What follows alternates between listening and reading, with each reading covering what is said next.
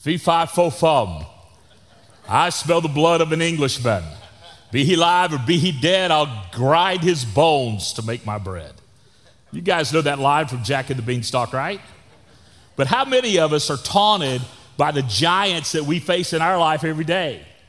You've heard their nasty pleas, their things that they say. What I've noticed that in my life, giants seem to come at night more often than anything else. Are you like that?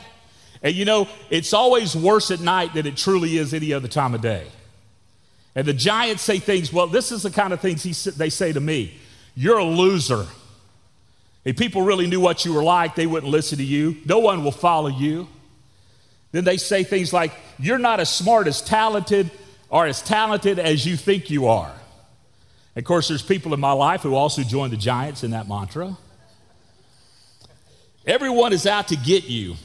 Nobody really is on your side. You're by yourself. You're isolated. That's just some of the mess I hear. I could go on, but I think you get the point. Do you guys have things you could add to that list? Oh, there's a whole lot of quiet. Maybe we'll do a series on denial.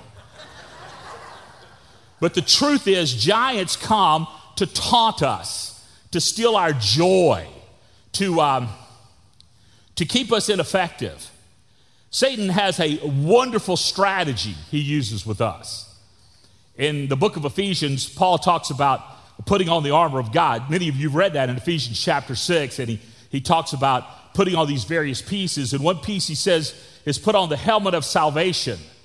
Now, often when I've read that, I went, okay, what does that mean? The knowledge that I know that I'm saved? Yes. But it's also to protect my mind from Satan's two favorite weapons, which are doubt and discouragement. He wants you to doubt God's goodness and God's favor. We sing songs like, Jesus loves me, this I know. And then Satan whispers, yeah, everybody but you. You're really not worthy. Like, remember all the stuff you've done?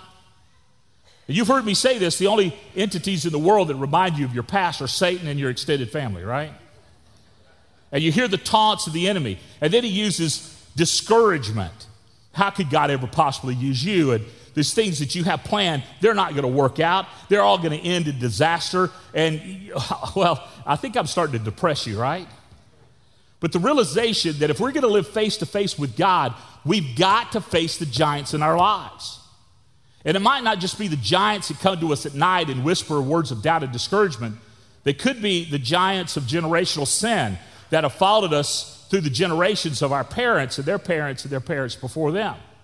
It might be the giants of hurts that I was talking to a guy the other day, and he says, well, I love Jesus, but I don't love the church. And I was thinking, that's kind of saying you like me, but you don't like Tara.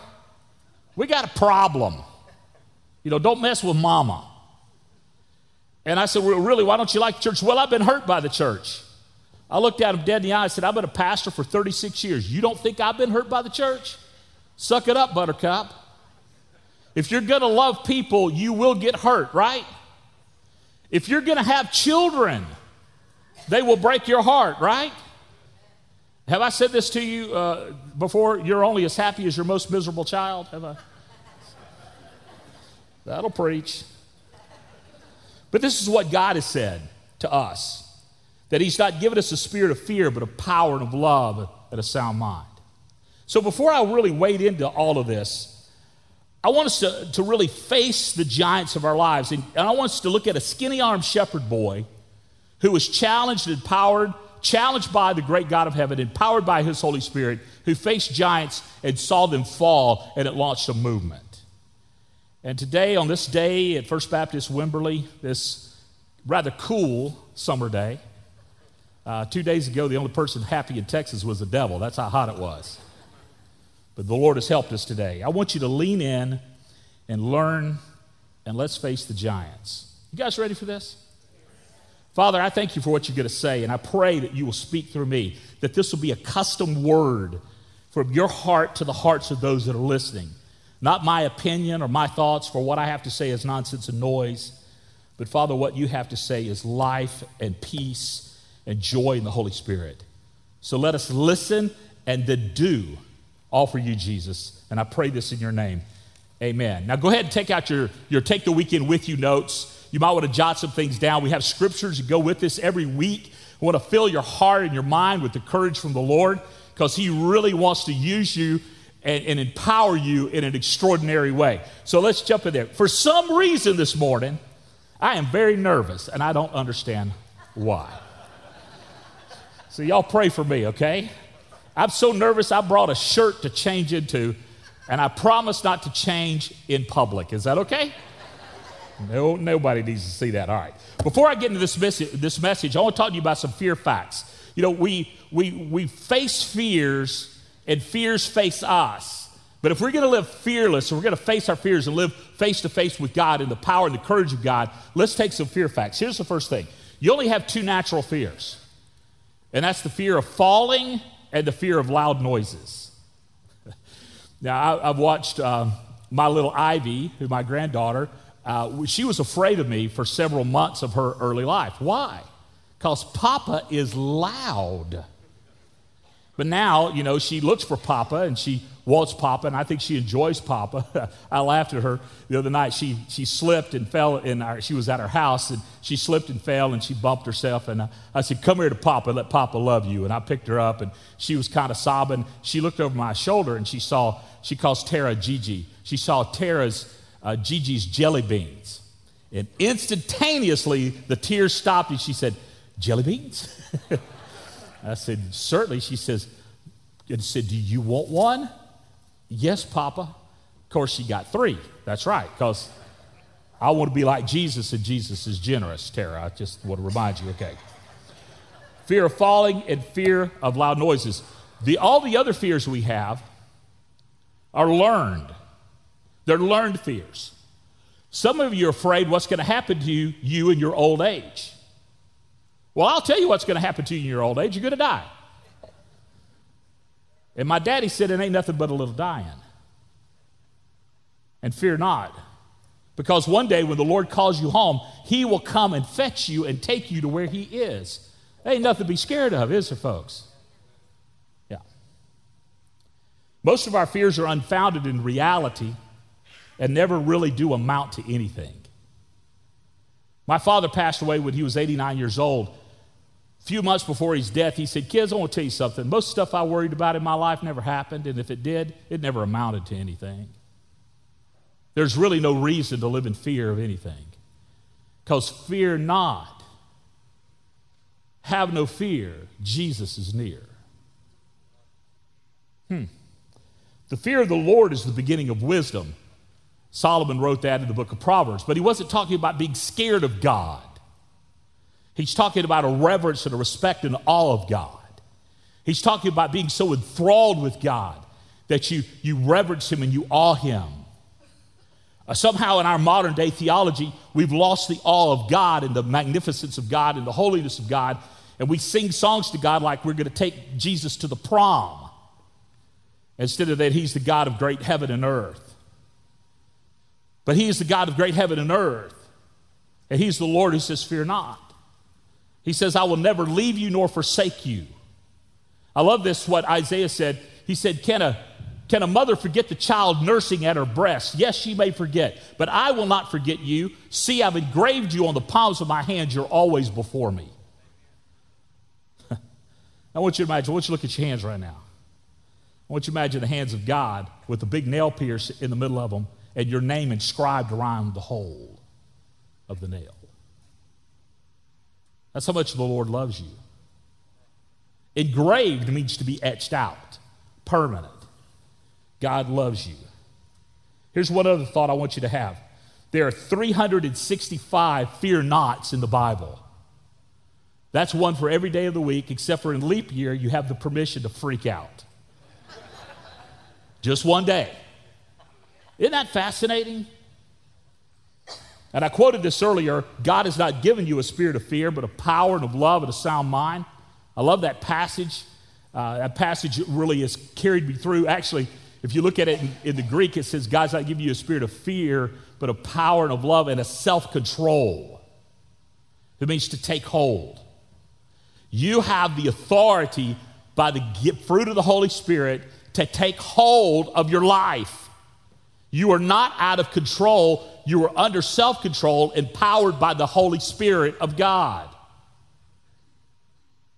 That may be enough for some of y'all and get up and go home. Okay, thanks. Nobody left. All right. The great theologian John Wayne said this: courage is fear that has said its prayers. So as we get into this passage of Scripture, I want you to kind of walk with me, and we're going to go to the Valley of Elath. I've been to the Valley of Elath. I've gathered stones there. I've seen where David and Goliath fought that epic battle. And so I understand the topography of the Scripture, but also understand the emotions of the Scripture. Even though I've not faced a Goliath, I've faced many giants, and some of you have as well, and some of you are facing giants today. Some of you are facing the giants of cancer today. Some of you are facing the giants of relational brokenness today.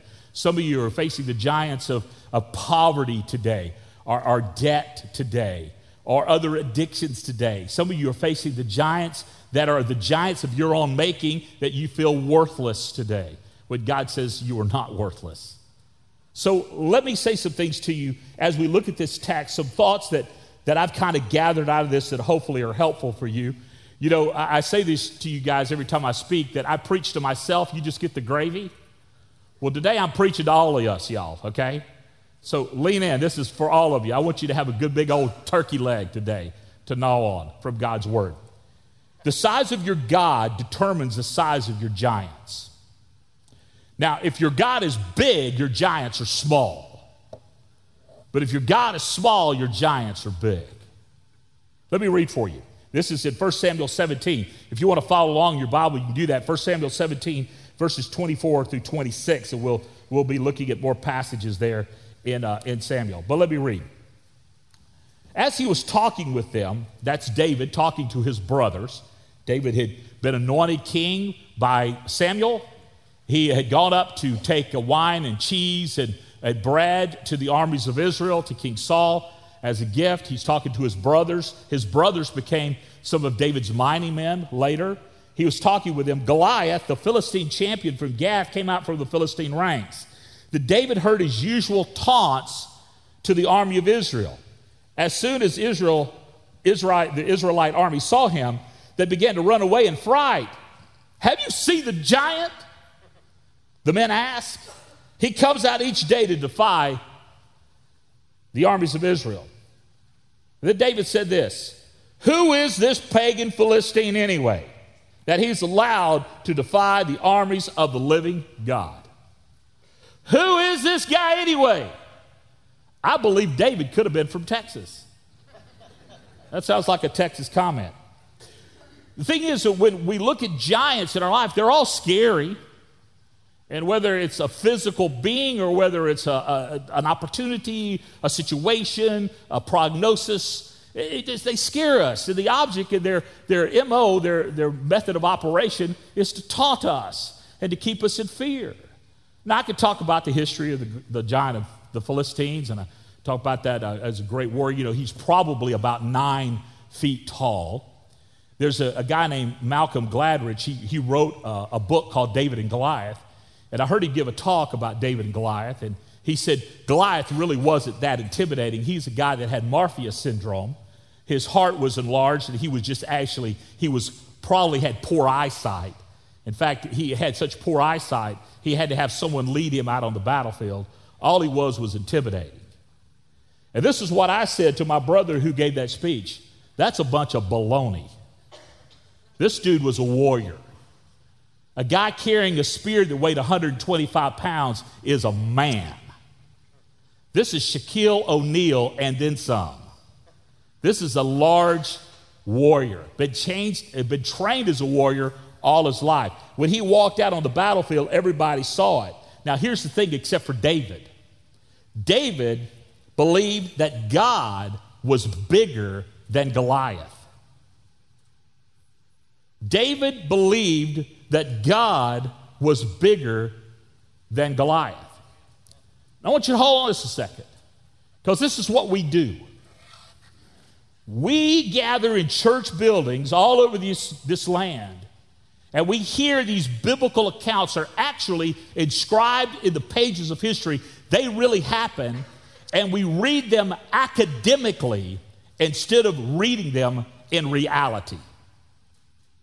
We stand at a distance to analyze instead of embracing the emotion of the reality. This dude was unbelievably frightening, and he would literally grind your bones to bake your bread. But David did not see a giant. He saw an opportunity. What in the world was going on in David's mind? This is what was going on. David's view of God had shaped his view of Goliath. You see, just a few months before that, Samuel had anointed him with the flask, the oil of being king. And the Bible said from that day forward, the Spirit of God dwelt mightily on David, dwelt permanently on David. The same Spirit of God that indwelt David, that cut Goliath down to size, is the same Holy Spirit that dwells in you. Did you just hear what I said? The same Holy Spirit dwells in you. Are we going to see life with spiritual eyes, or are we going to see life through carnal eyes, through eyes that do not believe and eyes that do not see?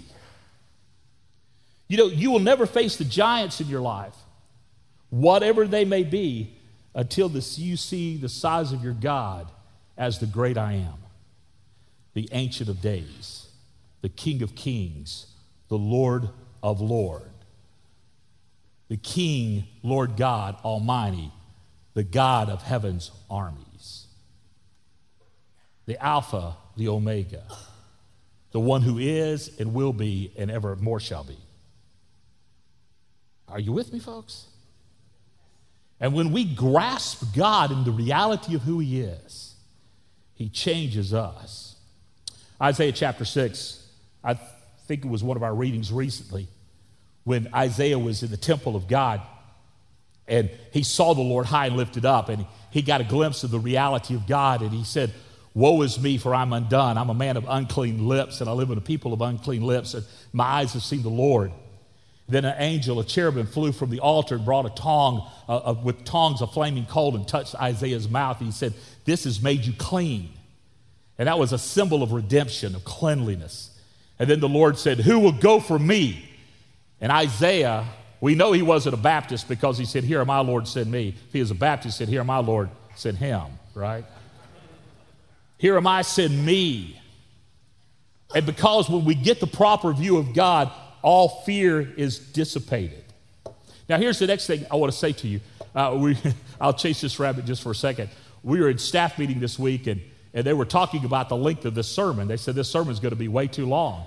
And I said, y'all just relax. We'll preach it till we're done, okay? Is that all right with y'all? All right. My talks are kind of like bologna. It's still the same wherever you cut them off. Okay, all right. If there's no risk, there's no reward. If there's no risk, there's no reward. Now, if we're not going to step out, we're not going to see the movement of God. God will not use you in your comfort zone, but he will comfort you when you choose to live all for him. I'll say that again. God will not use you in your comfort zone, but he will comfort you as you choose to live all for him. Somehow, we bought into the safety of God. God is not safe, y'all. He's dangerous.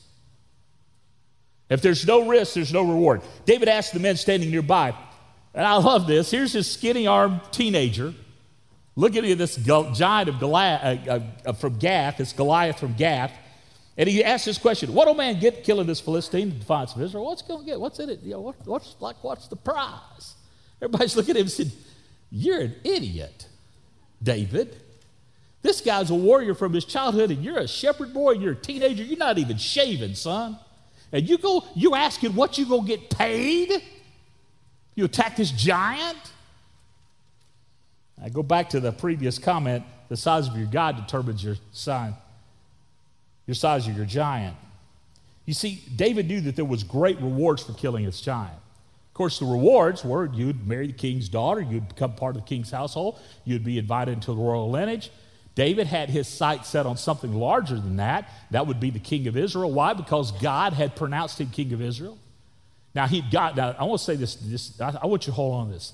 God gives you promises today that may not be fulfilled until the far distant future. He whispers promises to you today that he may not fulfill until the distant future. He told Abraham and Sarah, you're going to have kids. 25 years later, Sarah got pregnant. She was 90. Now, some of y'all approaching 90. Some of you ladies approaching 90. What if your hunk of bird of love got you pregnant right now? You would kill him. Dead. There would be a miracle and a murder. But God said he was going to do it. If God said he was going to do it, guess what? I'll tell you something. I want to give you something. God's promised every one of you something. This is what he promised you. Let not your heart be troubled. Believe in God. Believe also in me. In my Father's house are many mansions. If it were not so, I would have told you. And I go and prepare a place for you. And if I go and prepare a place for you, I will come again and receive you, that where I am, you will be also. And you know where I'm going. And that is a promise. That is a promise. I'll tell you another one. I've never seen the righteous forsaken, nor God's seed beg for bread.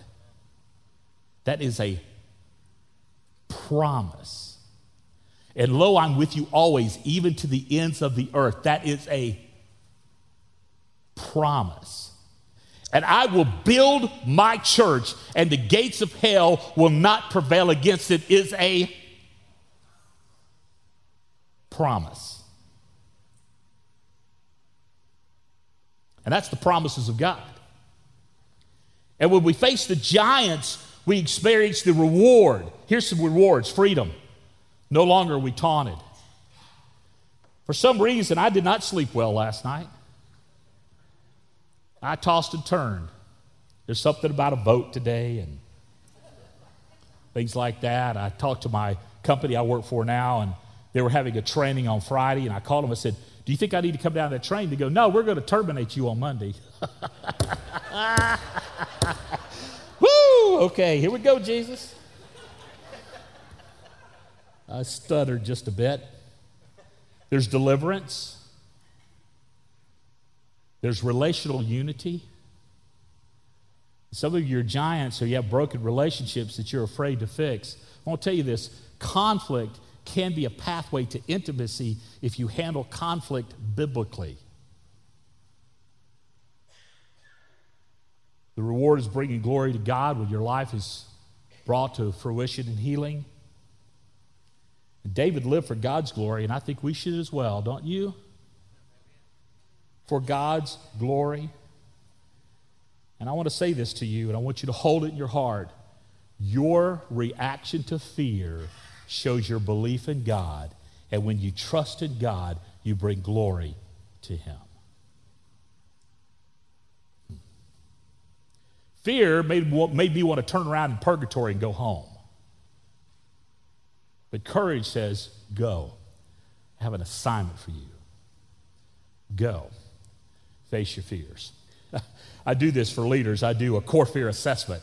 I give them an assessment, and I figure out what their biggest fears are, their core fears. It's really exciting when I do that. I've done this assessment on me, and you know what my biggest core fear is? Rejection. Rejection. So I serve in a position where people have to affirm my calling, so I face the fear of rejection. Suck it up, buttercup. Let me go on. Expect adversity. When you're facing the giants of your life, it's not going to be easy. David didn't walk out on the battlefield and Goliath went, oh, there's David, and fell over dead. It didn't happen that way. In fact, he taunted David. He said, who are you? What do you think I am, a dog that you're coming after me with sticks and stones? I'm going to feed you to the beasts of the air and the birds of the field. Wait. Other way around. We'll do that. Help him, Jesus. But David's adversity not only came from the giant, it came from his brother. From his brother. I was in India a few years back, and I was listening to Pastor Joseph preach, and he pastors a church of about 25,000 people in India. They meet in 52 different locations. Their mission is to feed, clothe, house, and educate 100,000 street children. He's making a big difference for the glory of God in a very hard place in Mumbai, India.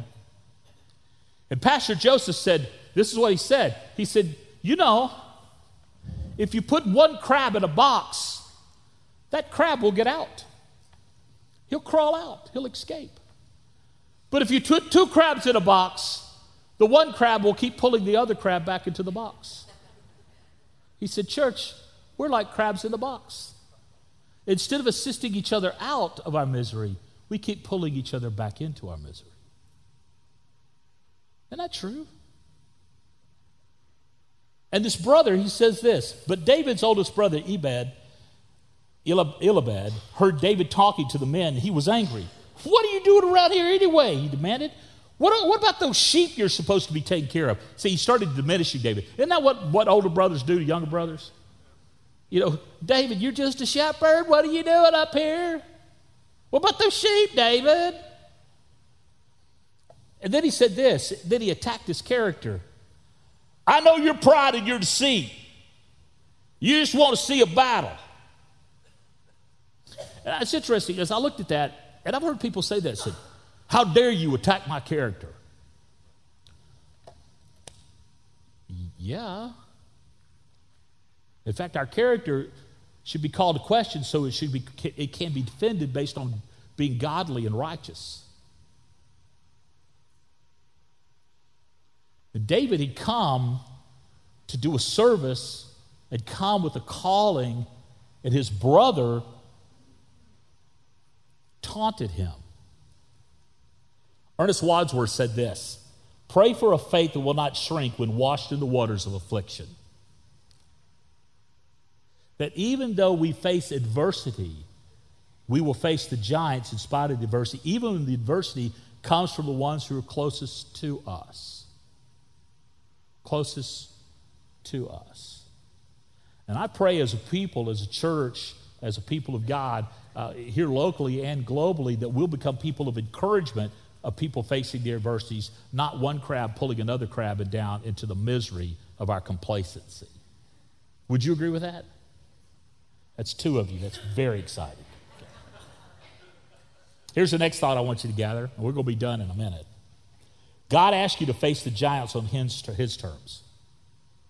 Not on your terms, on his terms. Now, I've made this observation for a while now, and I feel like that we in the church as Christians, we want to shape Jesus into our own image instead of Jesus being the image we are shaped into.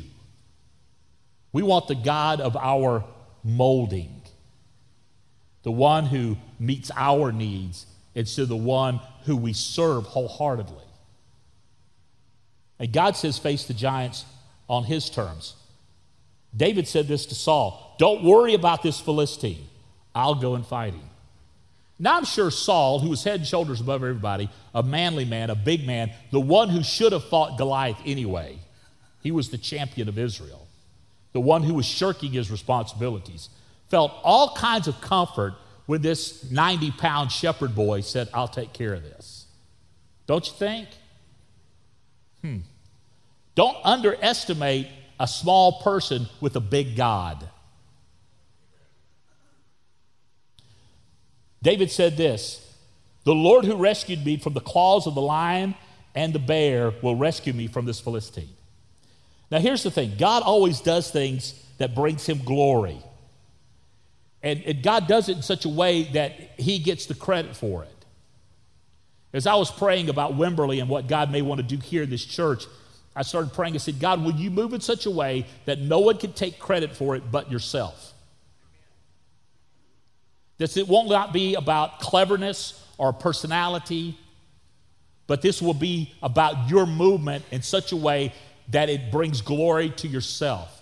Where people throughout Texas and throughout this nation scratch their heads about Wimberley, go, how in the world did that happen? And we could say, King Jesus.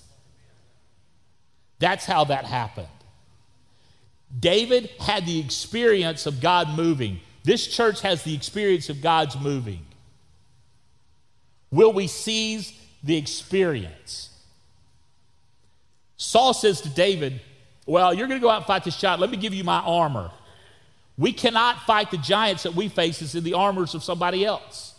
We have to fight the giants that we face in the armor of ourselves, in the armor that God has given us. We have to be true to who we are. I was talking to your chairman of deacons. I won't tell you his name. I'll give you his initials, Vernon.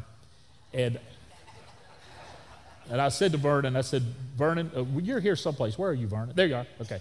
Vernon, I said, I've got 36 years of experience, but I have 0 Wimberley experience, right? Remember that conversation? And together, we can figure out what God wants done here for his glory.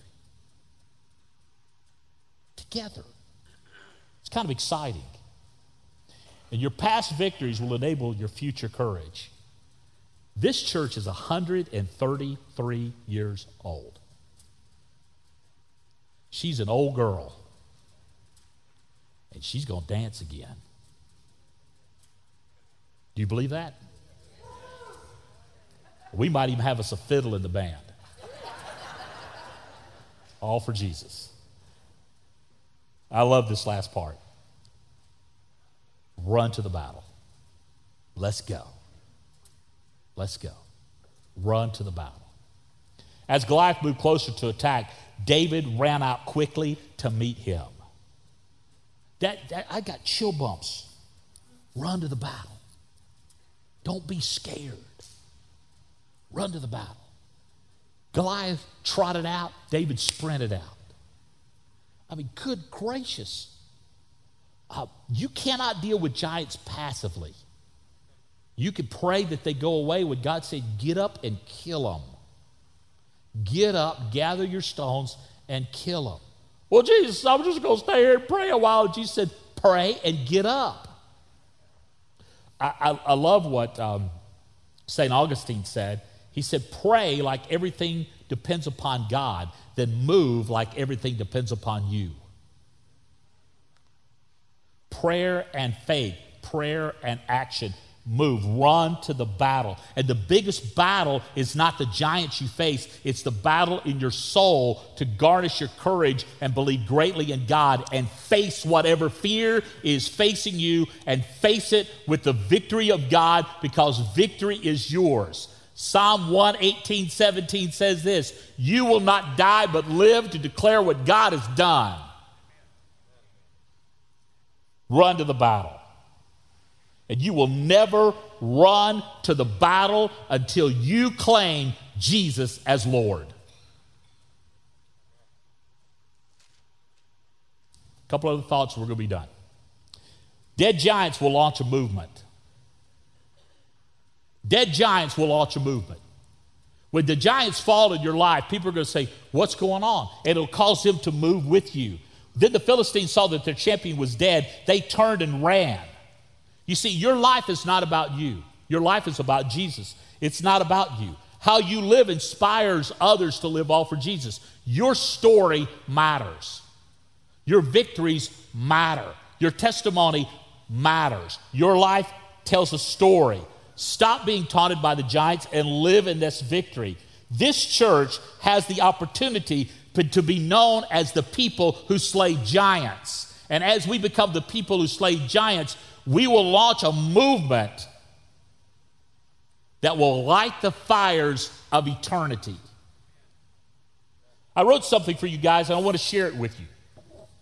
And I wrote this actually several years ago. But in my time together, in my time with the Lord this week in preparing this talk, I said, I have to share this with this church at Wimberley.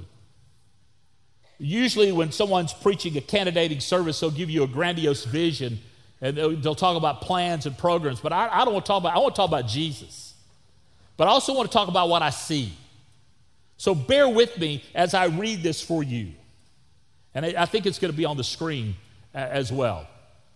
The church I see is a church of influence, a church on purpose whose heart is so large that cities and nations cannot ignore it, a church with a message so clear that lives are changed forever, a church God is using to reach broken people at such a pace that buildings struggle to contain the increase.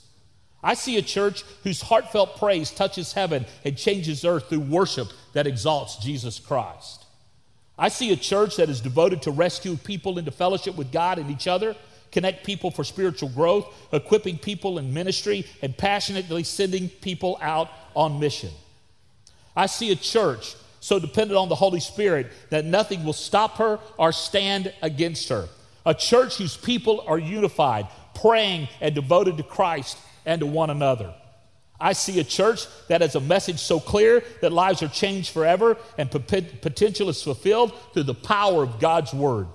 I see a church so compassionate that people are drawn from impossible situations into loving and friendly circles of hope where answers are found and acceptance is given. I see a church so kingdom-minded that she counts whatever the cost and pays whatever the price to see lives changed. I see a church that is empowering and equipping people in order to contribute back into the life of their community, increasing their sense of value, self-worth, and dignity. I see a church with a passionate global vision, desiring to communicate God's love and bring God's peace to the ends of the earth. I see a church so committed to raising, training, and empowering a generation of leaders who build lives that all of our efforts are consumed with this goal. I see a church whose head is Jesus, whose help is the Holy Spirit, whose focus is the Great Commandment and the Great Commission. Yes, the church I see is this church, our church, God's church, all for Jesus. All for Jesus.